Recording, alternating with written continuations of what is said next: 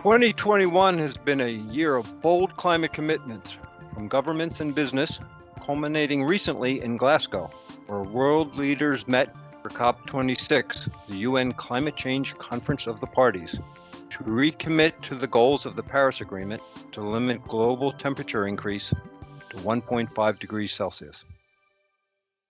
Hello, I'm David Hilgen. Welcome to Future of Risk, presented by Zurich North America.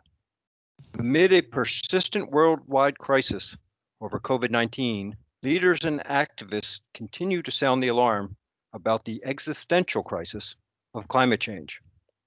Our guest today is David Edsey, Climate Director, Technical Underwriting for Zurich North America. David recently provided testimony at the House Select Committee on Climate Crisis hearing, Good for Business, Private Sector Perspectives on Climate Action. Hello, David. Welcome to the podcast. Thanks, David. Good to be here. So, David, this was your first time speaking at a congressional hearing. Were you nervous? What were your expectations that day? Yeah, surprisingly, I wasn't that nervous once I got into the hearing. I'd been a litigator for about 15 years before joining Zurich. So once I got in there, I just kind of went into lawyer mode. That being said, I think leading up to it, I didn't sleep that well for a night or two because I kept running through the questions and answers in my head. But I had seen enough of these hearings on TV that I had a good idea what to expect, and it kind of went according to what I had in mind as far as expectations. Interesting. I enjoyed watching it. It's about an hour and a half long, as I recall. I want to talk a little more about the hearing, then pivot to a new report from Zurich on the gap on climate action, which explores the actions that both business leaders and policymakers should be taking to help achieve a net zero economy. First off, what was the key message you wanted to convey during your testimony in Washington? The subject of the hearing was what are business leaders' perspective on climate, and what are business leaders' perspective on what actions government should be taking in response to climate change.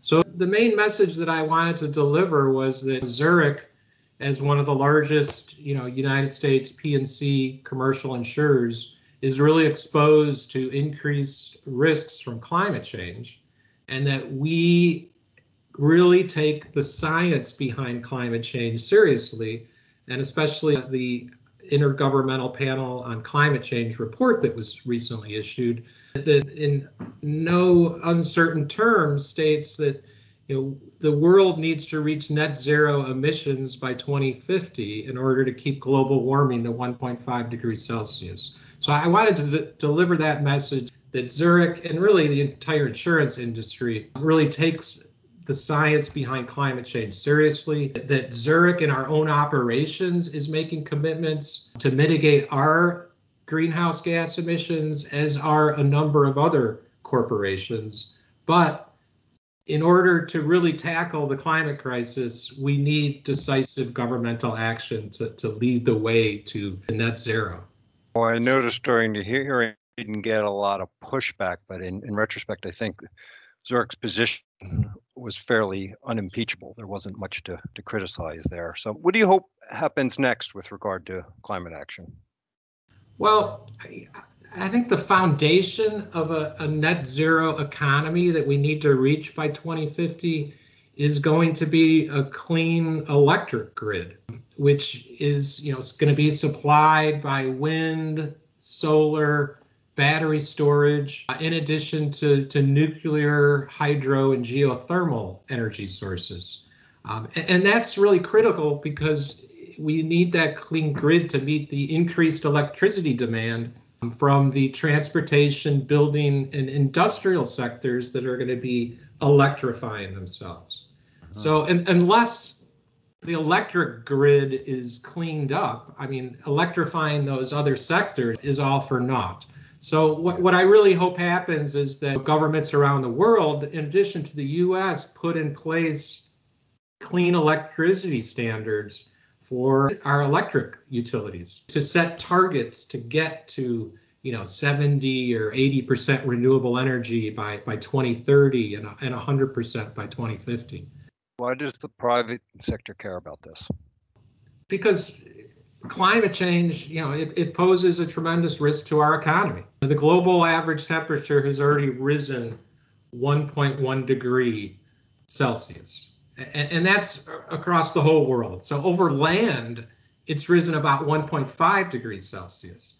And as a result of just that 1.1 degrees Celsius increase over pre-industrial times, we're already seeing droughts across much of the western United States, which is bringing increased wildfires and potential water shortages. Looking at Lake Mead, which supplies water to about 20 million people in the southwestern United States, that lake is at historically low levels. We're seeing inland storms, which are bringing more heavy rain, leading to flooding. We've seen that in Tennessee and Central Europe and other parts of the globe. We're seeing these new freaky weather disturbances, this atmospheric river, which the San Francisco Bay Area in October, it dropped a half a foot of rain and brought 50-mile-an-hour wind gusts. We're seeing a heat dome, which settled over the Seattle and Portland area in June, that brought 100-plus temperatures for days. And we're seeing sea level rise. So all of these climate shocks are having a devastating effect, and will continue to do so on our economy. Just to add to this, I mean, the World Economic Forum recently issued a report, and it concluded that half of the world's total GDP is moderately or highly dependent on nature and its services, and so is exposed to risks from nature loss. So half of our economy is vulnerable to the effects of climate change, not only immediate weather shocks, but the chronic results of climate change, meaning drought and water supply depletion, biodiversity loss, ecosystems collapse. So our economy is really vulnerable to the effects of climate change, and that's why businesses are concerned. It really has been a crazy year for severe weather. All the things you mentioned, I remember reading about them. When Hurricane Ida made its way across the country, dumped 11 inches of rain in one night in my hometown in New Jersey. I mean, we got water in the basement for the first time in 20 years, which brings us to what I mentioned earlier, the Zurich report called Closing the Gap on Climate Action. It was released in September. It's available on zurich.com right now. It's a pretty long report, about 36 pages, so a lot of people, even if they're deeply concerned about climate change, may not have read it from front to back. Start with, what is the gap that needs to be closed? The gap that's in the title of the report, really, it addresses the difference between the rhetoric on climate, both from companies and governments, and the action that's required to get us to net zero by the middle of this century. In part, David, that rhetoric refers to the 2015 Paris Agreement, where 195 countries agreed to commit to holding global warming to well below 2 degrees Celsius, hopefully 1.5 degrees. But we need action to back up those commitments in the Paris Agreement. And so that's the gap that this report addresses. And the report starts out really by assessing the progress that has been made on climate, but also addressing the deficits or challenges, basically the gap, right? So some of the good things that are noted in the report, I mean, renewable energy sources currently account for about 31% of global electricity generation amongst developed nations. But still, 50% of electricity generation is provided by fossil fuels. In the United States, it's closer to 60%. So that's a gap that needs to be closed. Another positive development that the report mentions is that electric vehicle sales in 2020 increased 41% to 3 million new car sales of electric vehicles. So that's about 4.6% of all new car sales around the world. But EVs still only represent 1% of the global car stock in 2020. So there's a big gap that needs to be reduced there. And there's other examples of gaps that need to be bridged in the Zurich report. So that's interesting. But for companies, for business leaders, what's the key message that they can take out of this report? The middle part of the report really focuses on the inside out and the outside in effect of climate change on companies. So what am I talking about? Inside out refers to a company's greenhouse gas emissions, basically, Okay. both in its operations, in its purchased electricity or energy, and in the emissions in its supply chain. So that those are, routinely referred to as scope 1, 2, and 3 emissions. The report discusses various, methodologies or frameworks that companies need to consider to develop their own net zero plans, including things like how to address difficult to abate emissions through purchasing carbon offsets or carbon credits. Now, the outside in refers to the increased risks that companies are now facing as a result of climate change. So this part of the report discusses basically how companies need to adapt their operations in order to remain viable in this new environment of a changing climate, and really how companies need to incorporate climate change into their enterprise risk management strategies. Well, it's good that business leaders, companies have a seat at the table because they are critical to this challenge. But let's talk about policy recommendations in the report for governments, local, global, what have you. Yeah. So the fourth part of the report really it gets into what Zurich sees as the fundamental public policy initiatives needed to address climate change, to get us to net zero by the middle of the century. So the first public policy recommendation that Zurich recommends is putting a price on carbon. We feel it's necessary to decouple economic prosperity from carbon emissions, and economic incentives need to be aligned to make that happen. And we see the best way to do that is to put a tax or a price on carbon emissions, or institute like a cap and trade system. There's a social cost of burning fossil fuels that has been borne by society. There's the health risks, and now there's the global warming risks that society has subsidized as resulting from burning fossil fuels. So what we're saying is that cost of burning fossil fuels needs to be embedded in the emissions themselves. So rather than society paying the cost of those consequences, through increased healthcare and through increased methods to build resiliency to climate change or to offset those emissions otherwise from climate change, that cost should be paid by the emitter of the greenhouse gas emissions.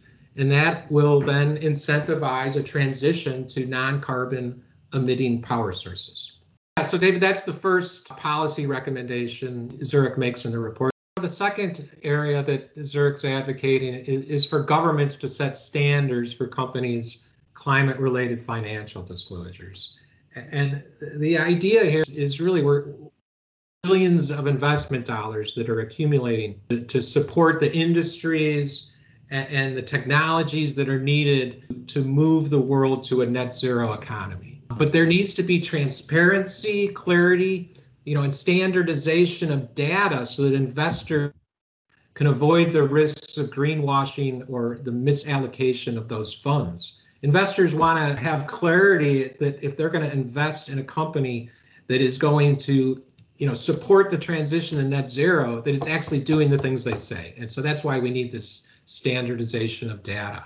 The third thing that Zurich is urging in the report as far as public policy is really for their governments to innovate financing approaches that will leverage public sector funds, really further incentivize private sector funds or investment. Right now the IEA is estimating the global annual clean energy investments need to triple to reach about $4 trillion a year by 2030. So, David, can I stop?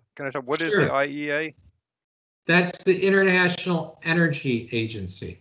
Okay. So basically their conclusion is we need to step up the investment into clean energy solutions to get us to net zero. And it really needs to happen within the next 10 years because that's the critical decade here to tackle climate change. What Zurich sees is that one way to catalyze that investments is for governments to create programs. I mean, one example could be, sovereign green bonds. In World War II, they had the war bonds, right? And the public, was incentivized and purchased those bonds. Something similar can be done now. There's already a market is developing for private green bonds, but we're recommending the governments around the world do the same. I want to get back to what you said a few moments ago when you talked about carbon pricing. I know that's sometimes a controversial topic. Why is that so controversial? Is it the word tax that is associated with it? I think so, David. Nobody wants to be taxed more. But, this is a urgent crisis that the world has never faced anything like before. And so we really see it as a necessary way, basically, to tip the scales towards, moving towards a net zero economy, create the incentives to move towards less carbon intensive solutions. Otherwise, voluntarily, there's a lot happening. Many companies are making commitments to voluntarily reduce their greenhouse gas emissions, but obviously not all of them are, and we really need to get everybody on board. So Zurich sees the best way to get everybody on board is to put price on carbon. Well, I'm glad you brought Zurich back into this conversation. Why then does Zurich care so much about slowing climate change and building climate resilience? Zurich is committed to being the most responsible and impactful insurance company in the world. And that's with respect to our employees, our customers, and our communities. And all of those stakeholders for the remainder of this century are vulnerable to the biggest risk, which is climate change. Yeah. The last 7 years, David, have been the hottest on record. But unfortunately, those last 7 years are probably, will be the coolest compared to the next 30 years, or possibly the remainder of the century. So it's going to keep getting hotter until we drastically reduce greenhouse gas emissions. And the next 10 years are really critical, as I stated previously, to put in place public policies and investments to get us on the road to net zero. The big catchphrase lately is, we got to keep 1.5 alive. I mean, to answer your question, I think I might have gotten off track, but Zurich feels that it is its responsibility to do all that it can to incentivize the world to reduce greenhouse gas emissions, but also to use our risk and engineering expertise to really help our customers and communities build resilience to this more threatening world which we've created for ourselves. Yeah, that makes sense. I want to talk about the risks. Everyone talks about the physical risks that accompany unabated climate change, but there are risks associated with the transition to a carbon-reduced economy. What are those? Yeah, the transition risks are changes in laws, in regulations, in public preferences or expectations, which could affect a company's reputation. These are risks that companies need to monitor and anticipate. So let me just give you an example. We talked about carbon pricing. I mean, right now in the US, there is no carbon price, but if you look at the world, about 20% of emissions currently are subject to a price on carbon. So what does a US company do with respect to its own emissions in anticipation of some carbon cap or tax in the future? Does it just sit back and wait, or does it start reducing its greenhouse gas emissions in anticipation of that? So those are the types of transition risks that companies need to monitor and to try to anticipate. Yeah. You earlier talked about some of the acute risks that will manifest themselves in more severe weather and a changing landscape. You mentioned hurricanes, longer wildfire seasons, green pastures turning into deserts. There's other things like biodiversity loss and territorial wars over dwindling resources like fresh water. It paints sort of a apocalyptic future if we don't do something bold and do something now. What's your thoughts on that? Even if we do get to net zero by 2050, temperatures are going to still rise to 1.5 degrees Celsius. So that's about 2.7 degrees Fahrenheit. So that's 30% worse than what we're seeing right now, right? Because we're already at 1.1 degrees Celsius over pre-industrial times. If we do not get to net zero by 2050, we could possibly see temperature rise by 2.7 to 3.0 Celsius by the end of the century, which would be 3 times worse than what we're seeing right now. Wow. So, what could possibly happen? I mean, crop yields could suffer. I've read reports that crops will have less nutrition in them as a result of temperature rise. Some parts of the equator may simply become uninhabitable.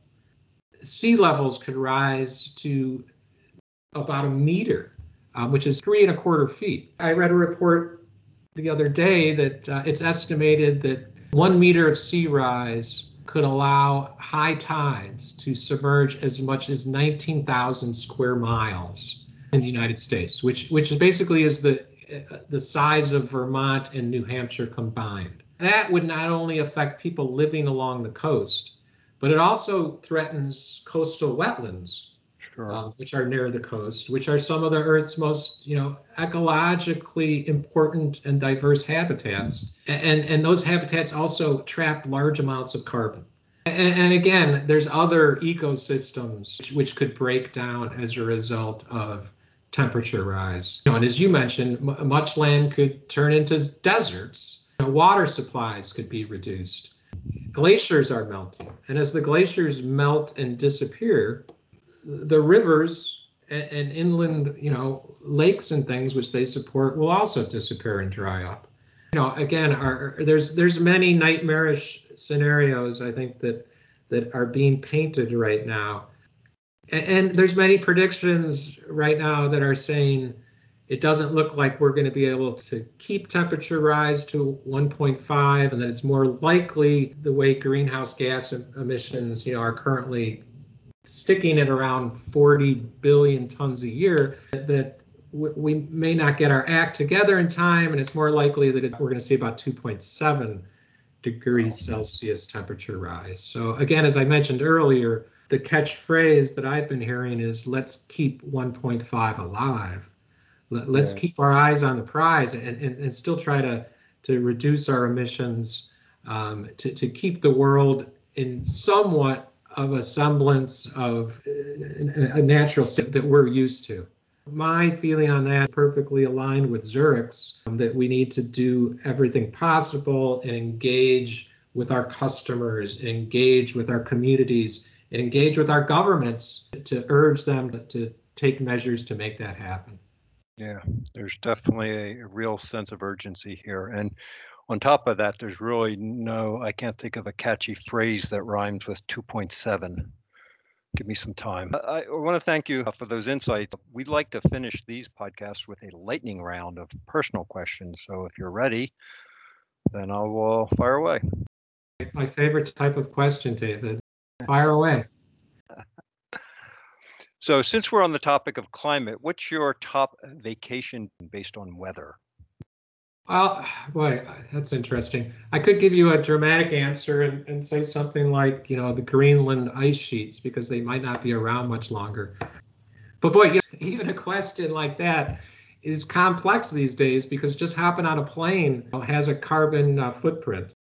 So I've started going to concerts again once the COVID restrictions started to ease up. What are you most looking forward to when the pandemic is officially over and we can move freely about? Well, I'm a musician, David, so I'm looking forward to getting out and playing some gigs. Oh, wow. I'll let you know. You could come out and see one of them. What do you play? I play guitar, and I sing a little too. Awesome. So you'll have to send me your Bandcamp work or you're probably on Spotify, I imagine. I ask a lot of the guests this question. Part of a business is taking calculated risks. What's the biggest professional risk that you took that worked out? I mentioned that I used to be a lawyer, so it was probably the biggest risk I took was leaving the practice of law and joining Zurich about 14 years ago. And, it's taken me to your podcast, David, so I guess it worked out. You're too kind. You're too kind, David. What is the most important skill a leader should develop? I'm going to say humility, which I'm not sure is a skill or it's a trait, but I think really the ability to be thoughtful, insightful, and caring without egotism or arrogance. I think that makes a really genuine leader. Actually, that's good. I'd have to agree with you on that one. So, okay, David, that's it for today. I want to thank you for taking the time to talk with me. And I want to thank all our listeners for tuning in to this Future of Risk podcast. I'm David Hilgen.